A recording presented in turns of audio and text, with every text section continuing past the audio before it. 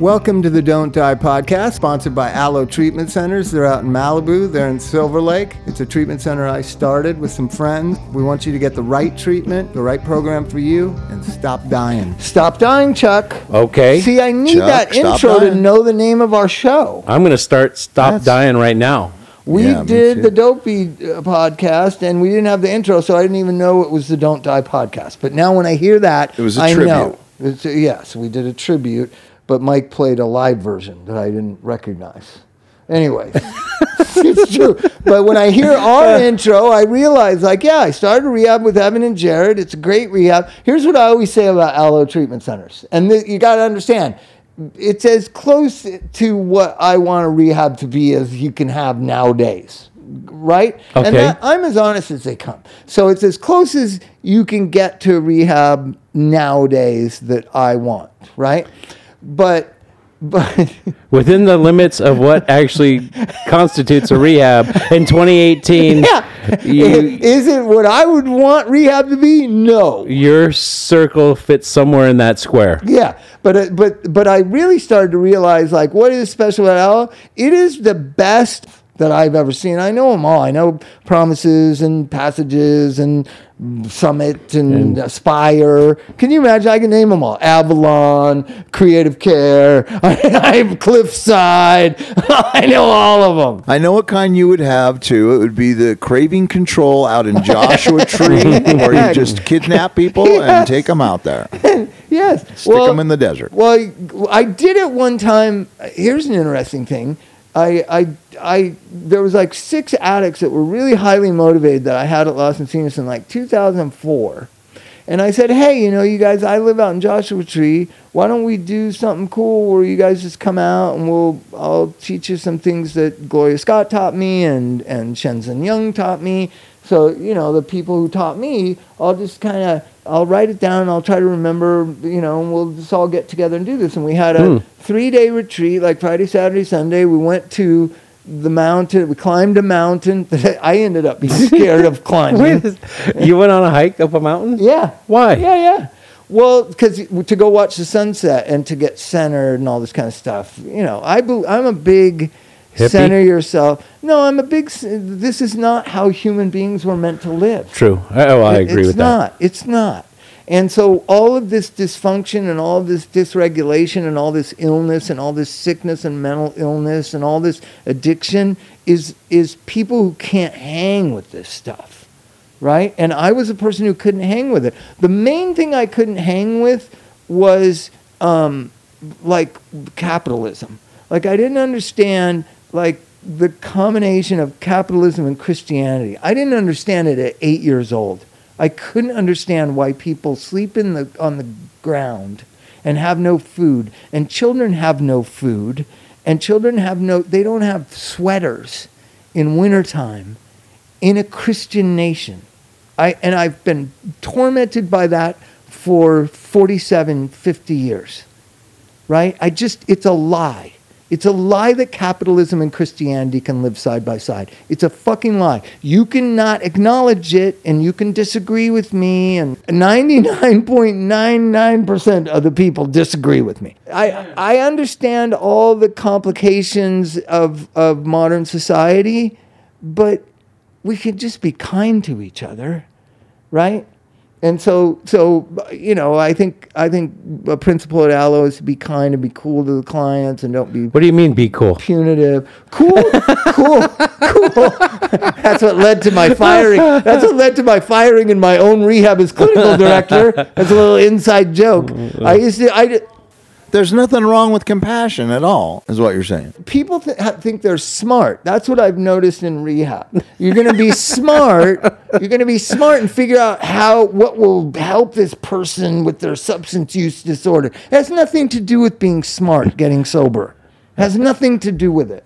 And it has nothing to do with how smart the person who's helping you is. Because the person who helped me wasn't all that brilliant. Oh, hey. It wasn't you. They knew it, but but they knew how they knew how to meet you where you were. They knew themselves. That takes a lot of understanding. How about this? To thine own self be true. They knew themselves. And so they weren't so focused on being smart and saying the right thing and having Bob as a sponsee. I remember I went through all these sponsees. They would assign themselves to me. I don't know if this happened to you because you were a big relapser too. So I became this basket case, pathetic person who could never get sober. And so I'd show up again after like a couple months run, and somebody would take me on as the challenge to sponsor me. Like, I'll take a crack at him. Wait a second. You actually went back out for several months at a time? It wasn't a weekend and then back to rehab? Yeah. Wow, what are the odds? Months. Well, you know, I'd make it a year or more sometimes. Well, this is back when you had to pay out of your own pocket to go to rehab. So not everybody was going to rehab willingly. I remember there was an old Sam Kinison joke, which I loved Sam Kinison. But he had this thing of like, this was in the 80s, like rehab is $10,000. If you have $10,000 left, you're not a drug addict. Yeah. No drug addict has $10,000, right? Yeah. So back when you had to pay yourself, you would have to have good reason to have to pay $10,000 to go get off of drugs. And that's what led to, I kicked dope at home. Mike and I kicked dope on the road. You can kick dope. It's not that hard. It's not that hard. It's uncomfortable. It's hard to stay off of. Right? But nowadays, everybody's so focused on the symptoms of withdrawal. See, everybody knows it. It's going to be 4 or 5 days of misery, no matter how you slice it. But you know why? Because unfortunately, that's where that's a lot of money. A lot of money in detox? Yeah. I mean that's the biggest. What I don't see, you think the so many people, addicts- you can run a 6-bed detox only and make as much money as people do running big rehabs. I know. But don't you think that the addicts are so focused on the detox symptoms? I'm going to be really sick. I've been on Suboxone for 7 months. And I'm gonna gonna need be this, really sick. and I'm gonna need this, and I'm gonna need that. Like, dude, fucking come out to Joshua Tree. I'll show you Oh, what yeah. you need. You need a good hike. Son, you've never detoxed in jail, son. You need a I hike. like that. But Here's what you need. I'm Here's still what you feeling need. highly symptomatic. You are not. You just said symptomatic. Symptomatic. Oh, when the first time a client told me they're feeling anxious, I said, "Where'd you learn that word?" You Like are you're not. like you didn't even get your GED, and all of a sudden you're talking all fancy words. You know what I mean? So you know, Mike knows I used to take guys out to Joshua Tree and we'd just be at my house and they'd be sick. And so here was my Bob detox at my Joshua Tree house. I give you your own room, cable television, lots of Gatorade, benzos once in a while, at my discretion. Well, that sounds highly illegal. Wow, I'm so lucky nobody died. Oh my You God. are. I had Scott Weiland out there. Holy Oh. fucking Wait, shit. beep that. And What the if you premise would've and the died? premise is that you're out so far that they cannot get Yeah, away. there's no way, because I lived, well, when I did it was at the other house, Mike, off Coil Springs Road, in downtown, you know, up above by the entrance to the park. Even that, like, they weren't going to walk the 6 miles into Joshua Tree, the first house I did it at.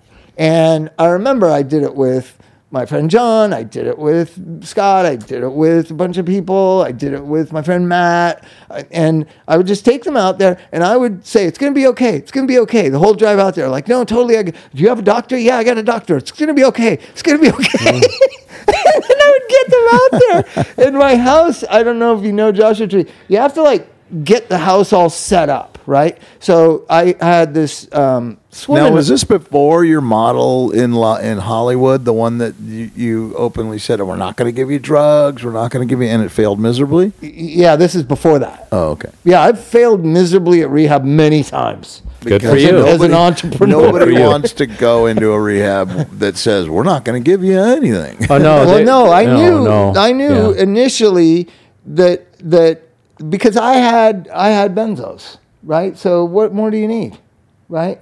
So I would take them out there, sometimes with a friend or two people. I remember we did it, a couple of friends of mine and I went with this other guy. So, and I'm reassuring them, yeah, there's a doctor at Betty Ford Center, blah, blah, blah, blah, blah, blah. And I get them out there. Betty and Ford then Center is not even. It's like, Are you kidding it's me? like 40 miles away. Dude, junkies in LA don't know where Palm Springs and Joshua Tree are. They just know you're going east on the 10, right? So we get them out there, and then it literally takes like an hour to get the house set up. You got to get the electricity on. You got to open up all the windows to get the hot air out. You got to get the cooler going. And then I had this swimming hole pool.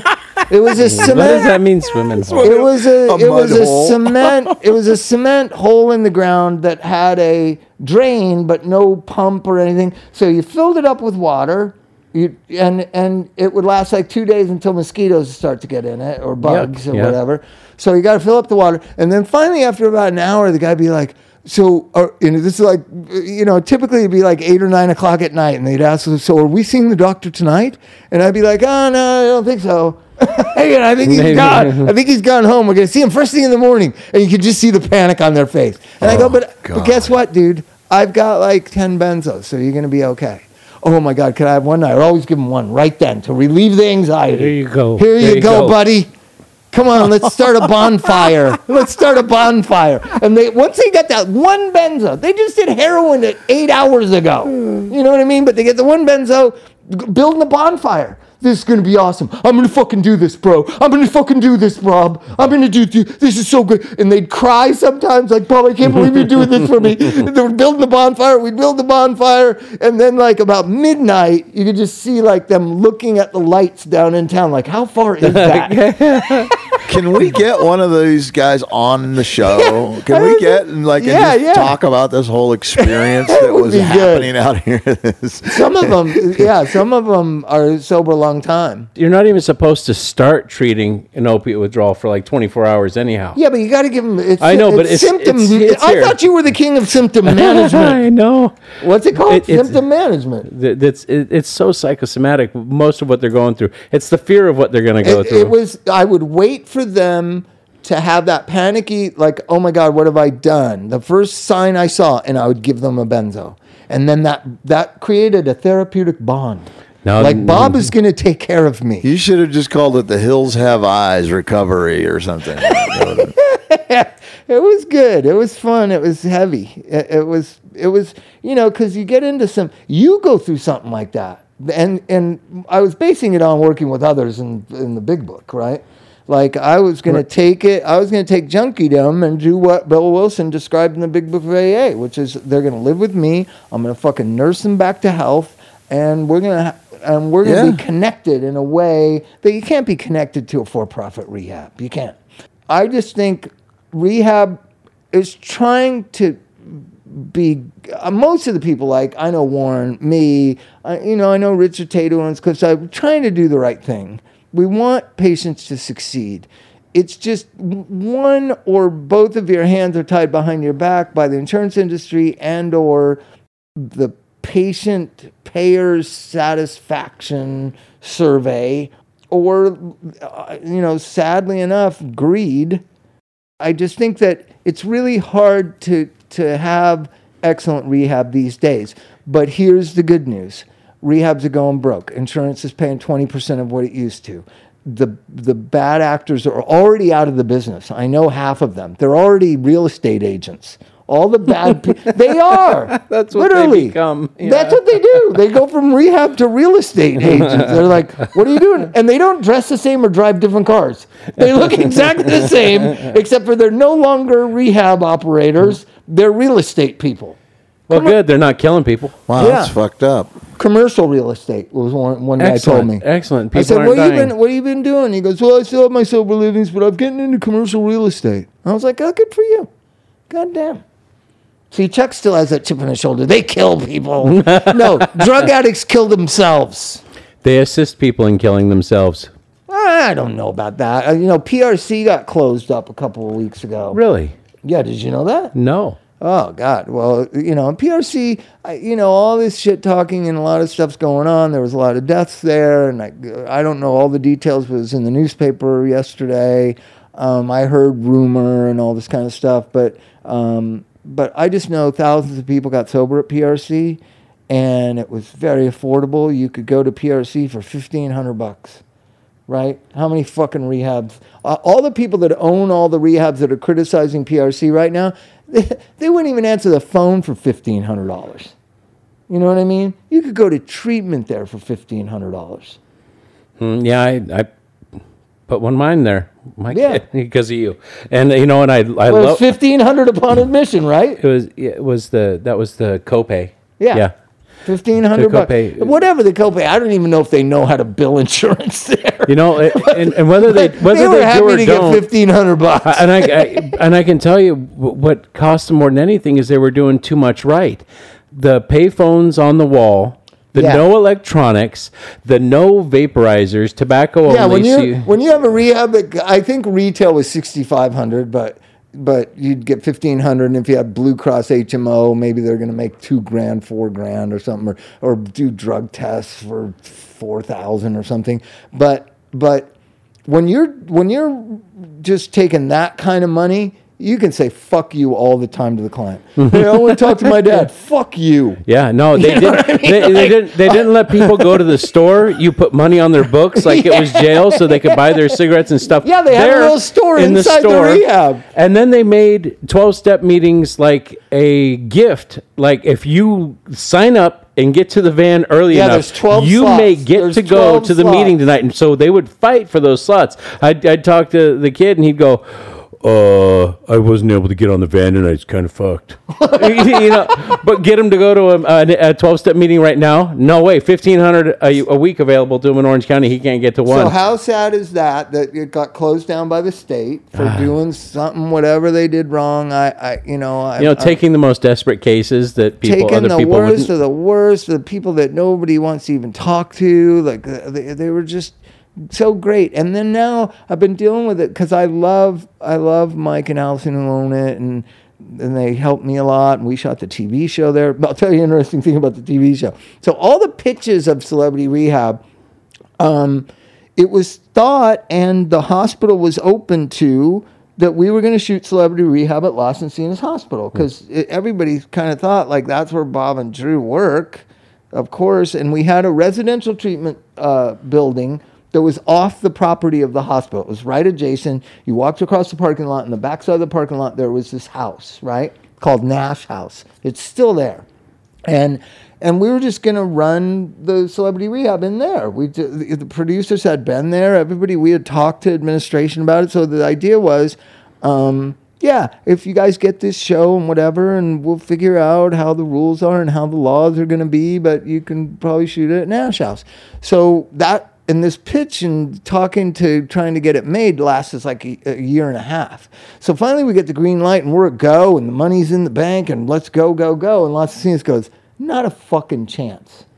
Like out of the blue. And we were like, I was like, what? And he goes, Bob, we see now what you're doing. It's all celebrities. Because at first it wasn't supposed to be celebrities. It was just supposed to be more normal people. And so for some reason or another, normal. The parent company of the hospital group was like, there is no way we're being associated with a rehab television show at our facility.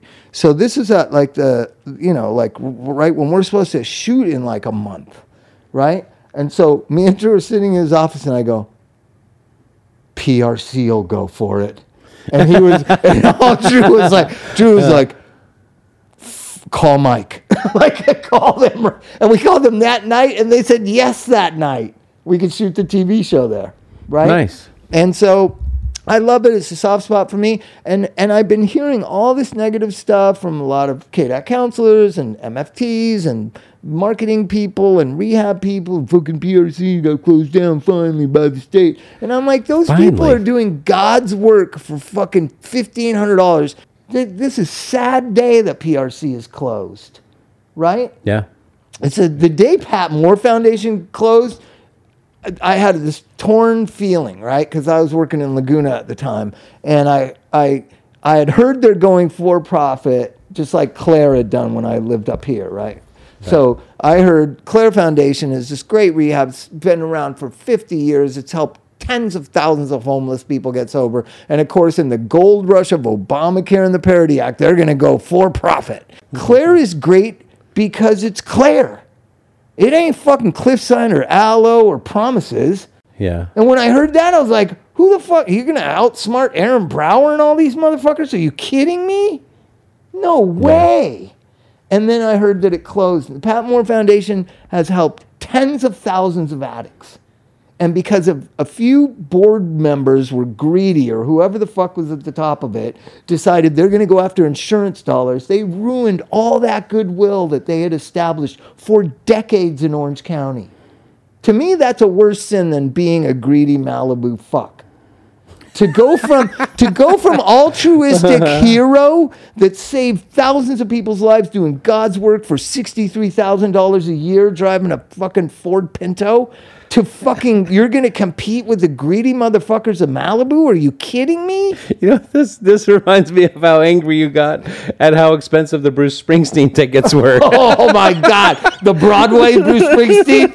It's just like, that motherfucker. Well, how can he be a people? He's of the people and he's charging $3,000 for a front row ticket, singing songs about, I got a 69 Chevy with a 396, fuely heads and a hearse on the floor.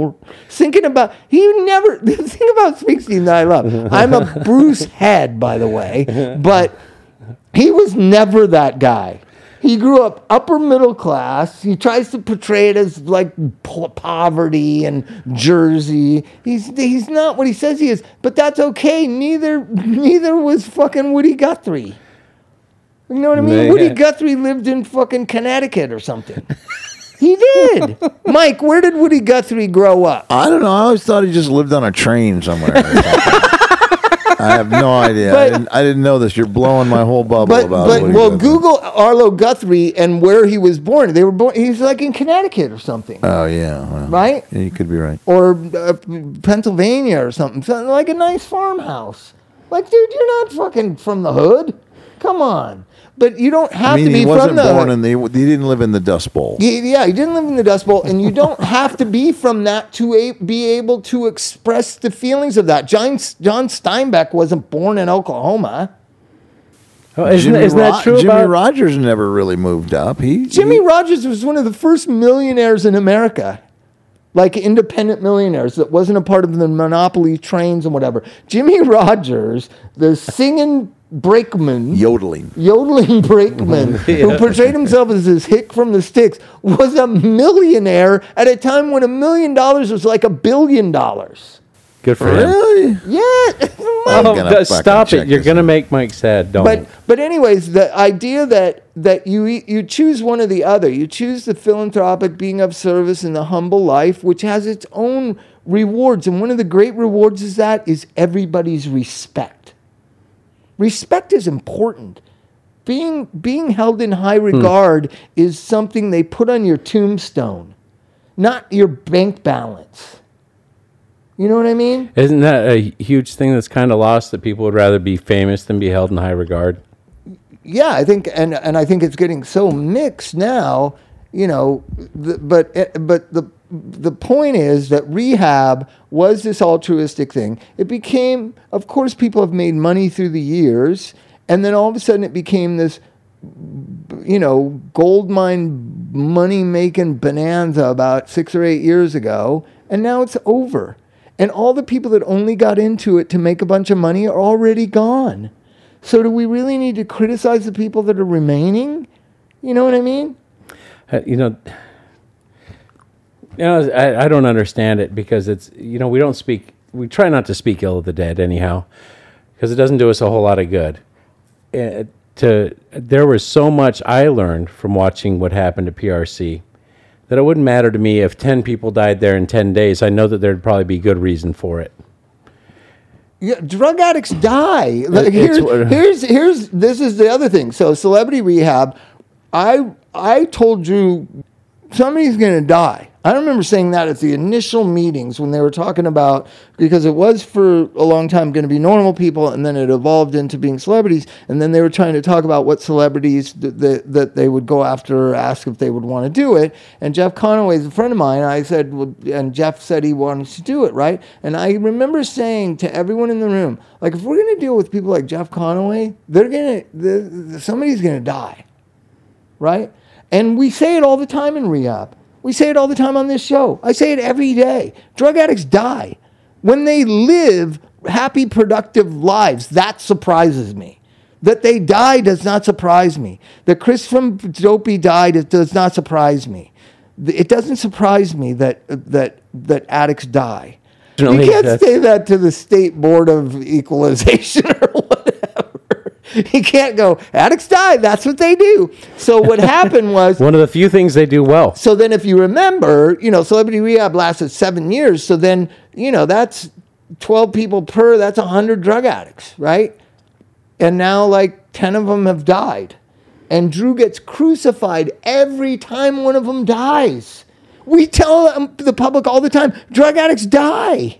We tell the clients that on the TV show. If you don't get sober, if you don't take this seriously, you're going to die. And then when they die, they blame Drew and I.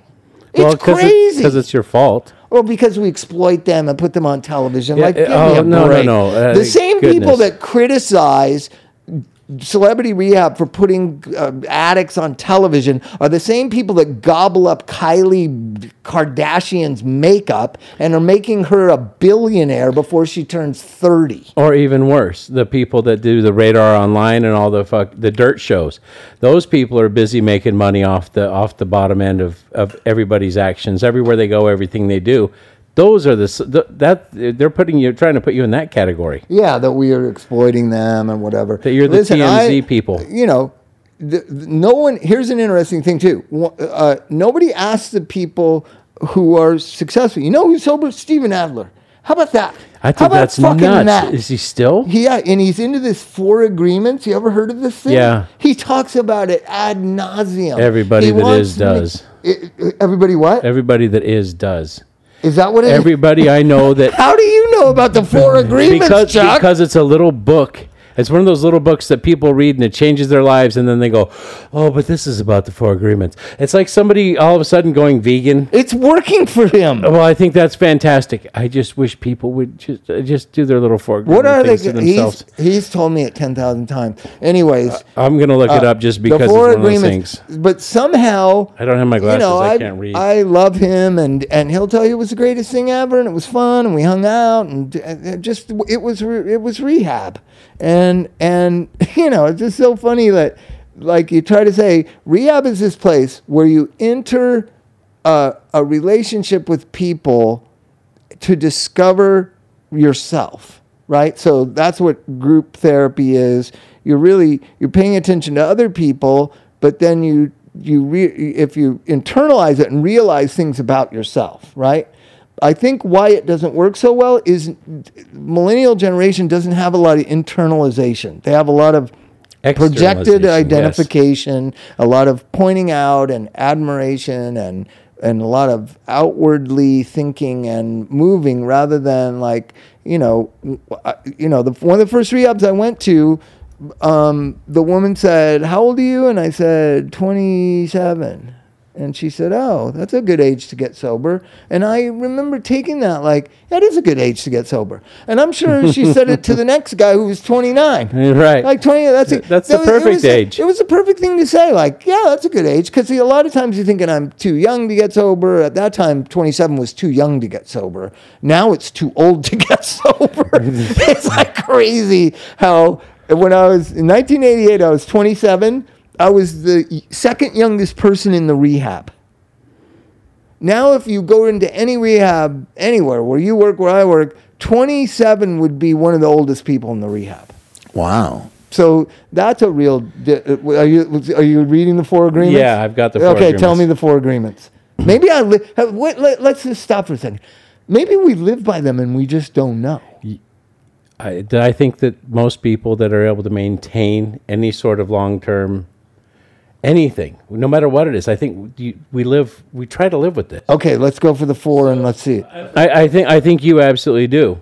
Okay, so what's the first one? Let's see if Mike does. Let's give Mike the test. Oh, goodness. Does Mike live the 4 agreements? Okay, let's go. Speak with integrity. He does. This is actually be impeccable with your words. Mike Mark does speak with integrity. He does. Okay, so it's about Okay, Integrity means not to gossip. But- Yeah, it doesn't mean you always know what you're talking about. Mike rarely gossips about anybody. This is the breakdown. The actual agreement is be impeccable with your word. So you speak with integrity. You say only what you mean. You avoid using the word to speak against yourself or gossip about others. I talk about negatively about myself. Use the power of your word in the direction of truth and love.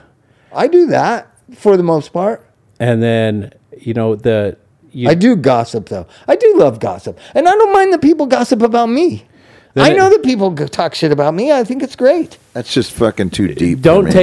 take don't take anything personally. Nothing others do is because of you. What I others do not say and take do things is a personally. projection of their own Hey, dream. stop for 1 second. I do not take things personally, and people can hate me or disagree with me. I'm too old to care.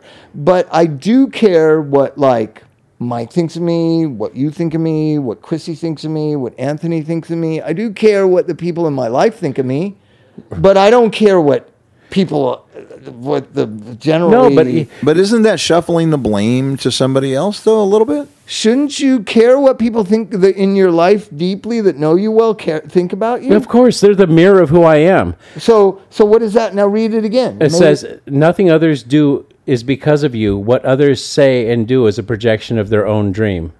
That's their own shuffling. dream. Gee, that's where it I'm gets losing. hippie. That's a little too hippie for me. Okay, I don't know about that one. I would say a majority of the first agreement I try to live by. Mike tries to live by. You try to live by. So we're good with number 1. Number 2 is too confusing. Don't make assumptions is number 3. Find the courage to ask questions and to express what you really want. Communicate with others. Wait a minute, clearly. though. Stop. So I don't assume much anymore, but you can't get the truth out of people. But So I kind of give up. No, like the whole email thing. I just gave up, and it's boy, like, I don't even know what to think. Please, all I said at the end was, please don't let it happen again. And then everything was over, and then it was over. But I don't know. I don't know about that. So I don't know that you can do that third one in a modern 21st century American world. Well, you can if you communicate with others as clearly as you can to avoid misunderstandings, sadness, and drama. But email's confused and misunderstood. This says, with just this one agreement, you can completely transform your life. And now the last one. Oh, my God. That's the most important agreement? That is. Read it again. Okay. Don't make assumptions is the agreement. Don't make assumptions. Find the courage to ask questions and express what you really want. I assumed. Wait. I mean, that's good. That's like not having contempt prior to investigation. So Mike is down with number 3, but we all assume. I don't know. Communicate clearly. Well, I guess this is for people that don't ever advocate for themselves. They don't know the difference between assertive and aggressive.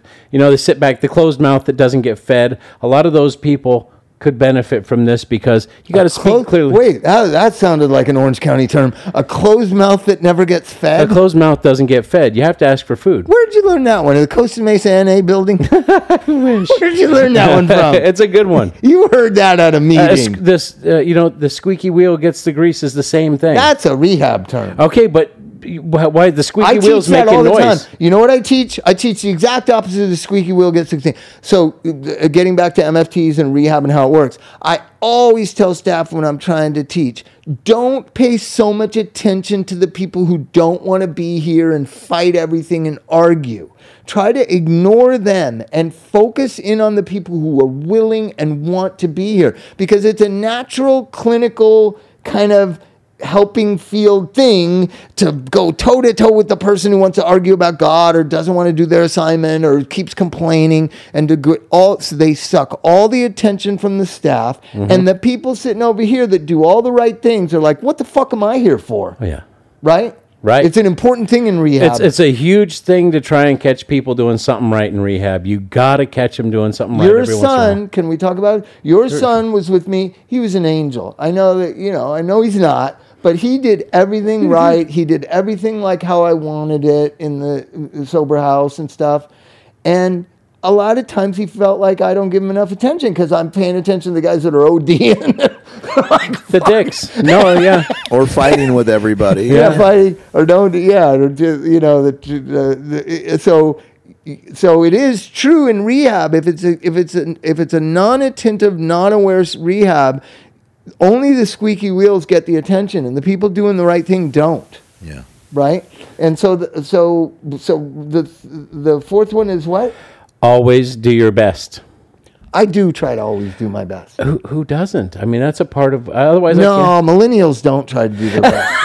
They don't. There's a They whole don't. generation of people that will never do their best. You know, I don't want to say that there's not some good millennials, but I've yet to meet them. I was so proud of the way you handled that whole thing on the television. To segue, you did that thing with HLN, which I didn't even know was headline news, but you did that thing and you were going, now, millennials. And I was like, oh shit, here it comes. He's going to be on TV talking shit about millennials. And you go, they have their good points. Like, they're good, like, with technology and shit, I guess. But they're just really dumb or something. But I was just like, oh, he's so good. He gave them a compliment, and you didn't go too deep. I was so proud of you. But see, this is where I try to. So I'm coming from a glass is always half empty mindset and birthright. That was how my mom thought. That's how my family thinks still. The glass is always half empty. You're always getting fucked, right? And you are coming from the glass is half full mindset, I think, right? Probably, even as a junkie, you were like, we still got dope. Just a little bit. Because I'd be like, we don't have enough for the both of us. Like, this is fucked. Tomorrow's going to be fucked. Now is fucked. Well, that's when I would that was just my lose it. constant That's when I'd state of lose it. mind. And Chuck was like, we do have a little, we still got. And then I go, shit, where'd I put it? And then I'd send you out looking for it to go get more money, and I'd finish it. So sorry, but that's what we do. Well, Chuck is focused on not alienating his millennial. I think. Yeah, the population, right? So and that's good. But I'm able to create a bond with millennials. I really do. I have a lot of millennial friends. Like they they say the same thing? They agree with me about their generation. I hate to say it. It's weird, right? So the ones that are ambitious, like Ryan, a lot of the Max and Ryan are millennials. They're fucking highly motivated kids. Well, I think that's one of the things you did tell me about Mike. It was the problem is he's a motivated individual, and that puts him, it makes him an outcast in his generation. And this is before I had even started looking at it as such. And then it's just like, you know what? Even when he's fouling up, even when he's fouling up, he's still got to hustle. He's always got to hustle. He's always got something going. So that's old school. That's more Generation X or late baby boomers. Your son has that. A lot of the guys at my house had that. See, right? this is a cop out. This always do your best. This is why I struggle with this thing, because it says your best is different when you are healthy as opposed to sick. Okay. So sometimes your best isn't going to be your best. Well, it's going to be your best based on your feelings. Well, Mike, what is the line from Neil Young? He tried to do his best, but he could not. That's a Neil Young. Wait a second. It's a Neil Young song about a junkie. So he tried to do his best, but he could not. I agree that your best is not good enough when you're sick. Okay. Mike is a 4 agreements guy. I think, yeah. Mike, have you ever heard of the 4 agreements? Listen, my best when I was using was not very good. But it was. But you were trying to do your best, but he could not. Again. So, okay, the last part. Please, here's what the Neil Young song. Remember, Mike? We used to do it. Thelonious Sponsor did it. It goes, please take my advice. Please take my advice. He tried to do his best, but he could not. So then Neil Young was speaking to the millennials.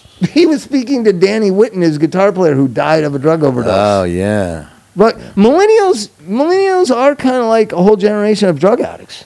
Yeah. True. They've been called that. The lost generation. Are they? Have they been called the lost generation? That's what I've heard. Wow. So get this. I worked on a movie weekend before last, and there's this spot on what's called AD, assistant director. Like, they're the ones that tell you get in your spot, do you have your lines okay or whatever. They tell you have 5 minutes until you get makeup or whatever. And I did 3 days, 5 days of shooting. I played $10,000 a day? That's crazy. $0 a day. I played a drug counselor in an That's a independent lot movie. less. Yeah, Than, that's a lot less. So this girl is like, and she presents like mature and just like she tells me what to do. Like very few people can get my attention. Like she goes, Bobby, you have 5 minutes till you need to be downstairs. And I was like, you know, part of me is like, I'm doing this for free. Don't talk to me like that. But I did what this girl said all the time. So the second day, the director tells me, you know, and I see the girl telling the director what to do. We need to switch. We've been on this shot for 40 minutes. We need to move on. She's telling the director of the movie that, right? Okay. And the director, the woman, does it. Like, okay, we're gonna whatever we got, I'm gonna have to make it work in editing. Let's move on.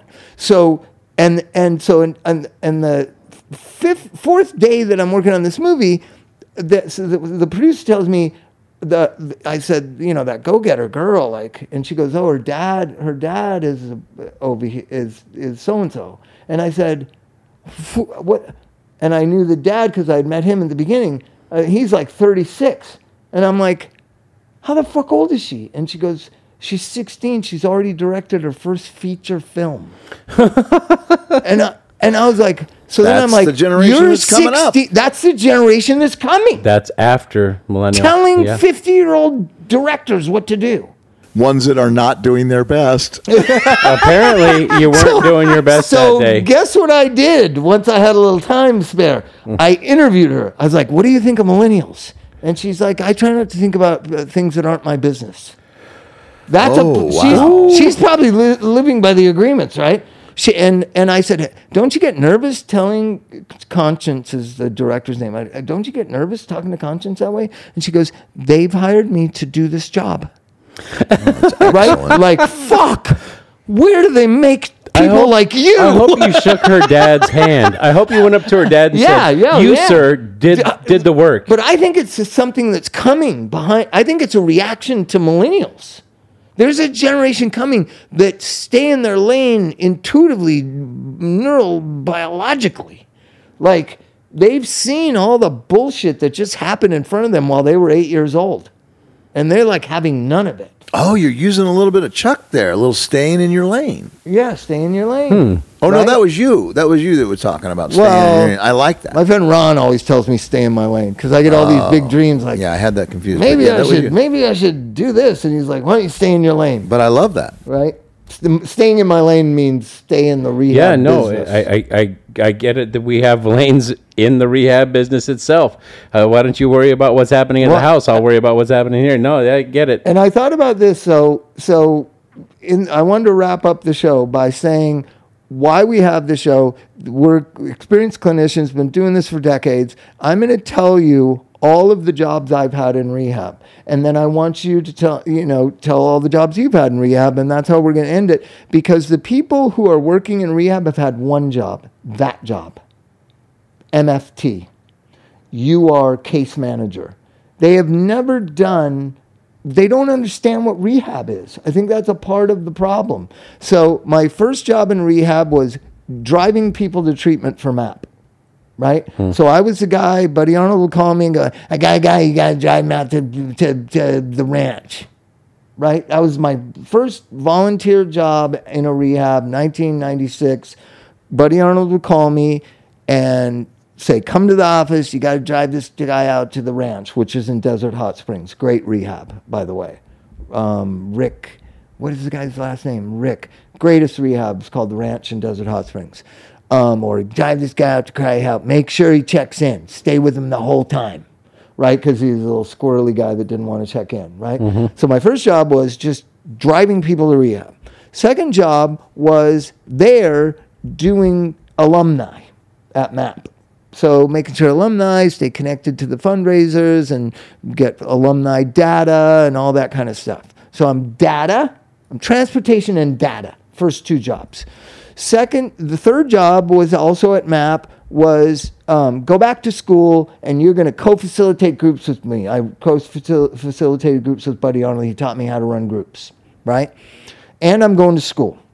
And finally after about a year, of just sitting in, and he would let me take over the group, or the groups, you know how groups are. Nowadays, they're not the way they used to be, right? So finally one day we're walking to the group room, and he goes, you know what? You're on your own. Thursdays are your group, right? Because they had groups Tuesday, Wednesday, Thursday at MAP. Okay. And so Thursdays, he gave me the group. It's my group. And I'm going to school, and I'm running that group, right? Then the next job was intake at there. So I'm running the group and intake, and that's when I became a paid employee. So far, it's still not even getting paid. But I then ran groups and did the intakes, all the paperwork of getting them into treatment, right? So I'm now doing intake, running groups, transportation. Then the MAP thing, I then became the clinical director at MAP once I got my certification, and then did that for about a year, and then the whole thing fell to shit and merged with Music Cares, and there was no job for me. I went back. I was the nighttime tech at Pasadena Recovery Center in 2001. I did overnights, 11 to 7, making sure drug addicts didn't fuck or get drugs brought to them. That was my job. I was 40 years old. I had already been the director of a nonprofit drug program. And now I'm back at the bottom of the barrel, overnight tech, right? Then I become day tech. Then I became counselor of all the people nobody wants to counsel, right? They made this category of all the psych patients and antisocial musicians and ne'er-do-wells and suicidal clients nobody else wanted. That was my caseload. And then I became the lead counselor eventually at Pasadena Recovery Center. Then I went and ran the outpatient program for Dr. Drew at Los Encinas. Then I became the daytime main unit counselor. Then I became the lead counselor. Then I became the program director. Then I became the clinical director in a hospital over 9 years. By this time, 2010, I've been working in treatment for 14 years. I still make $21 an hour. These people that want to make $35 an hour because they went to fucking junior college to become an MFT, fuck you. Now, what about Chuck? Fuck you. Chuck, what was yours? You go. My first job working in recovery was at Buena Park Community Hospital for Dr. William Bennett, and that at that time, it was all you needed was 90 days clean. And what did you do? Tech?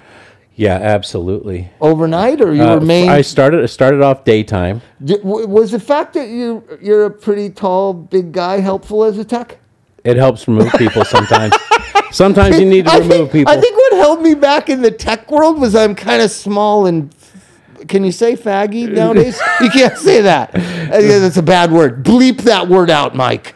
I could be sued for saying that word. Wimpy. Effeminate. Wimpy. Effeminate? But you know what? That I think that really serves people well to not faggy, be because whatever, well, you know, once you reach like 6 foot, there's like that's the size that everybody wants to fuck with you because you're not Your so height? yeah 6'2". I'm at that height where it's just like the little guys can reach up and sock you in the nose, and the big guys don't think you're too little to hit. So you're just in the everybody is willing to swing on you. But you still got the job. There's somebody getting rowdy. Let's call Chuck. You're right. But you got the job, whereas I think they if they had the choice for tech in 2004, like Bob Forrest or Chuck, well, I'm going to go with Chuck. But so he's just a little. He just seems like a little better at tech than Bob. My question is, did they choose Luisha over you to go in and handle somebody? Oh, always. Yeah. Always. It's pretty tough. well, but Luisha also having a didn't- female is good because No, it's but disarming. she's intimidating. Yeah, She's like, what the fuck are you doing? And the person like could have a knife in their hand, they drop it. Okay, yeah. So you're tech at a hospital. And then I didn't get a proper license to drive them around the van, so I went to overnights. Oh yeah, you have to be insurable. I remember that. And I was a terrible driver. I like to hit things and drive drunk, so it's like I was a hazard. So it's like one of those things where by the end of that year working there, I was done. I had moved from Long Beach to real LA, and I moved, and I was Like the Jeffersons moving on up. I moved to Hollywood. Moved to Sunset and Highland. Oh, great. I moved right into Silver Lake with those Right by- guys Not like from Chris said, like Slauson. from Gospel Beach and the Tide and Oh, the Beechwood Tide, Sparks. right. Those lived with Darren and Brent Rademacher up there. So I lived loved Beechwood Sparks. So- God, they were so fucking good. I lived- There's a band that really should have been huge. I thought they were great. They did become- most reminded me of Graham Parsons and Flying Burrito Brothers. you know, and he would love so to hear go that. on, Chuck. Okay, so go on. Yeah, you know, and Brent would love that. But so it was a long time before I got back into the sober community. So I did it. But So you were loaded? I was loaded from 86 to 91. So you didn't work in treatment at all? No, I didn't. And then in 91, I was sober for a year. So then it was 12-step stuff only, but dedicated 12-step stuff. In 94, I was sober for about a year, and it was dedicated 12-step stuff. In 97, when I got sober, I was with Dog on the Roof, who are a group of AA people where we did more 12-step calls when it was actual 12-step calls, getting calls from, central office and going and picking people up, taking them to meetings, getting them to places, doing all that stuff. What was it called? Dog on the Roof. Dog on the Roof? It was a home group, and we had sober living houses. It was after I went through Cooper Fellowship this last time. So I went to Stanton Detox, Cooper Fellowship, and then hooked up with Dog on the Roof. I lived in a dog house. I did everything Dog on the Roof for 3 years. You lived in a dog house? Well, that's what they called the houses, the okay. sober livings. And that they were lived. sober livings? Yeah, but they were our group. We had about 60 guys, and we had our own meeting hall. We had a shop where we built. So that's a rehab. yeah, but I basically. was there. But that's a rehab that doesn't qualify to get insurance money. Oh, no. MAP was a rehab that didn't qualify to get insurance money. Right. It was a real rehab. MAP was a real rehab. That sounds like a real rehab to me, where people get sober and other people help them realize things and build structure And around them. It for had them. points. It certainly had its ups, man. It certainly helped me. I mean, if you know, Just because you call it a rehab doesn't make it a rehab, and just because you say it can't bill insurance doesn't mean it's not a rehab. and I think it saved a lot of people that wouldn't have gotten Right, help anywhere that's else. what I'm talking about. And that sort of intensive one-on-one work is what sparked the desire in me to do it again. When And then you went to school then? But I went. No, I left there and around. I wanted to get my GED before my oldest kid did, before he graduated That's a high good school. motivator. Yeah, so I did. I went to school, and then my wife pushed me to go further. She said, "You want to work in this?" Because I started looking at. I wanted to get back in it. I go, Okay, what year is that? 2005. You knew Curtis, right? Curtis, the marketer guy, LA guy, worked for Warren. No. Oh, okay. So he died in a motorcycle accident. I'm sure you heard about that. He was a great guy, right? So he was right at that stage, that same time, 2007. And he was working as a sober companion. I said, dude, why don't you go to school and become a real counselor? And he's like, well, I mean, it's entry-level counselor. I said, yeah, but you really actually you learned something and you applied yourself and you became a certified something. It's not like, I don't know what a sober companion is. I did that for a while, too. But what made you not just want to make sober companion money forever and never become a professional clinician? Why did you go to school? Your wife? No, well, she said, you know what? Hey, if you the one job you enjoyed was way back when, in 1986. Working in a when hospital. you were working in the hospital. Yeah. You felt, it's one of those things where I'd been making money. I was building electrical control panels for this company. I was making money. I took a $10 an hour cut to get back into Me too. doing what we do. I was delivering pizza and took a pay cut. right. I mean, it's How embarrassing. about that, you MFTs? You know, I was delivering pizza at Millie's Pizza in Silver Lake, and I was coming home. I was getting $10 an hour plus tips. I was walking out with $150 every night. I go to work in a rehab and make $86 a day. you know, And Chuck, so after 2005, oh, you know what? And I said that wrong. We lived on Hollywood and Hamilton, which is way Silver Lake. Yeah. But I said Highland for some reason. You But remember anyway, Millie's Pizza? no, I It don't. was right next to Millie's restaurant. No, I don't, do. because I started a heavy drinking and thing going on. Okay, let's go. 2005, So then you now I go start going to school, and now I'm interning at Phoenix House. Oh, in Santa Ana? Yeah, on Fruit You Street. worked at Phoenix House Yeah, in Santa I did. That is fucking hardcore. It was, but it was the real thing, and I That's a little beyond the real thing. My nephew was in there. That's beyond cry help. yeah, but it wasn't. That is beyond But it cry wasn't. help. It wasn't the shouting stuff that everybody. They had mellowed a little bit by then. What was your abbreviated title there? Oh, then I was just I CM? was an intern. But you were. I'm an intern. You So I was know, you are a single. registered recovery worker. yeah, RRW. RRW, Mike. All right, just He was checking. an RRW. And there was zero money in that, and I was Taking doing notes. that, like 20 hours a week or something. There's minimum and, wage? and nothing, Eight- nothing, eight- getting nothing? nothing. I was working full time, going to school and interning and doing that. Yeah, I had to do 3 semesters of internship before I could even start doing Oh, anything I else. forgot. You So- know, the blessing in my career was Buddy Arnold. He would say to me, this is what he would say: nobody worth their shit doesn't get paid. So you're going to get paid. But then he would rush your hours. He'd be irritated. He'd go, I would say, I need you to sign my supervised hours. And he'd go, how many do you need? Just get a paper and write them all down. Let me sign them all at once. And I think a lot of people do that. I think that happens more often than I not don't think with people. I don't think he can anymore. No, I'll tell you, it was rough to put my hours together because then I was doing. Like you get 8 and 4. I remember getting 4 hours supervised. I'm like, why the fuck did I even come here? Right. For 4 hours, I need 1,500 hours. Well, yeah, and it turned into 2,280 is what I needed just to be a entry level Cat C, so I could drop the So intern. then what How happened many after the hours? Phoenix House? After Phoenix House, went to New Beginning Fellowship and just did anger management because they allowed me to do anger You get management paid groups. for that I started getting paid for that, per group. getting $45 Yeah, a group. per group, right. I which used to do is that. it's far enough I used back. to teach drunk driving and get Where is New Beginnings? $50. Where is New Beginnings in Fountain Valley. Fountain It's Valley. by the recreation Not center to be there. confused with New Perceptions. No, not at all. And there's an Alana Club attached there, and there's a lot of like 12-step work that I did there too that was not paid for. But then from there, it was Solid Landings where I finally, 6 years ago, 5-6 years ago, where I was finally Jeremy. is full that his time. name? What's the guy's solid name? Oh God, Jeremy? They were.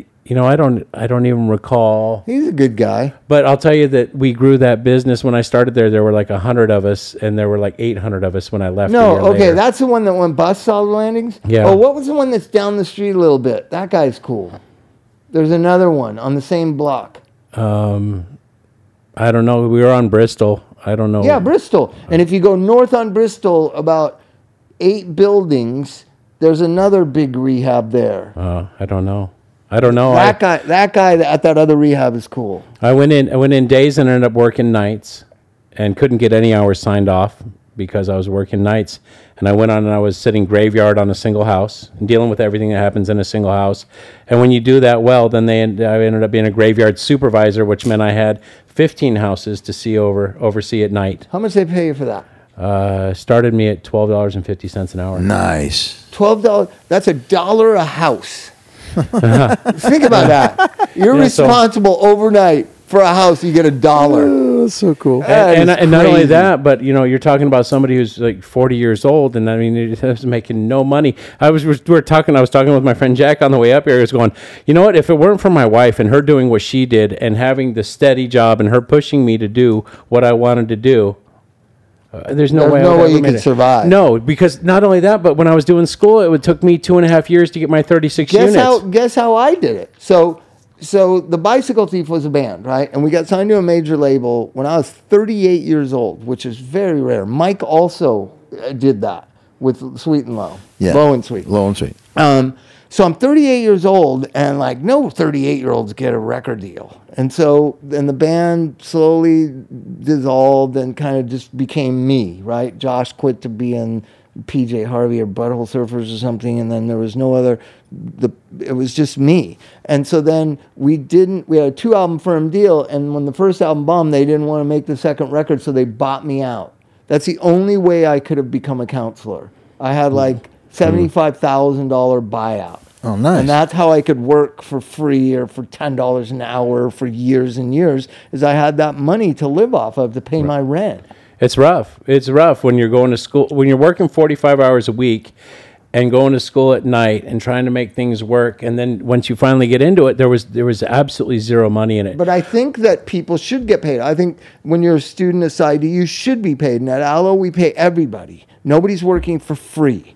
But the entitlement that you should make $35 an hour as soon as you become licensed, that's what I think's crazy.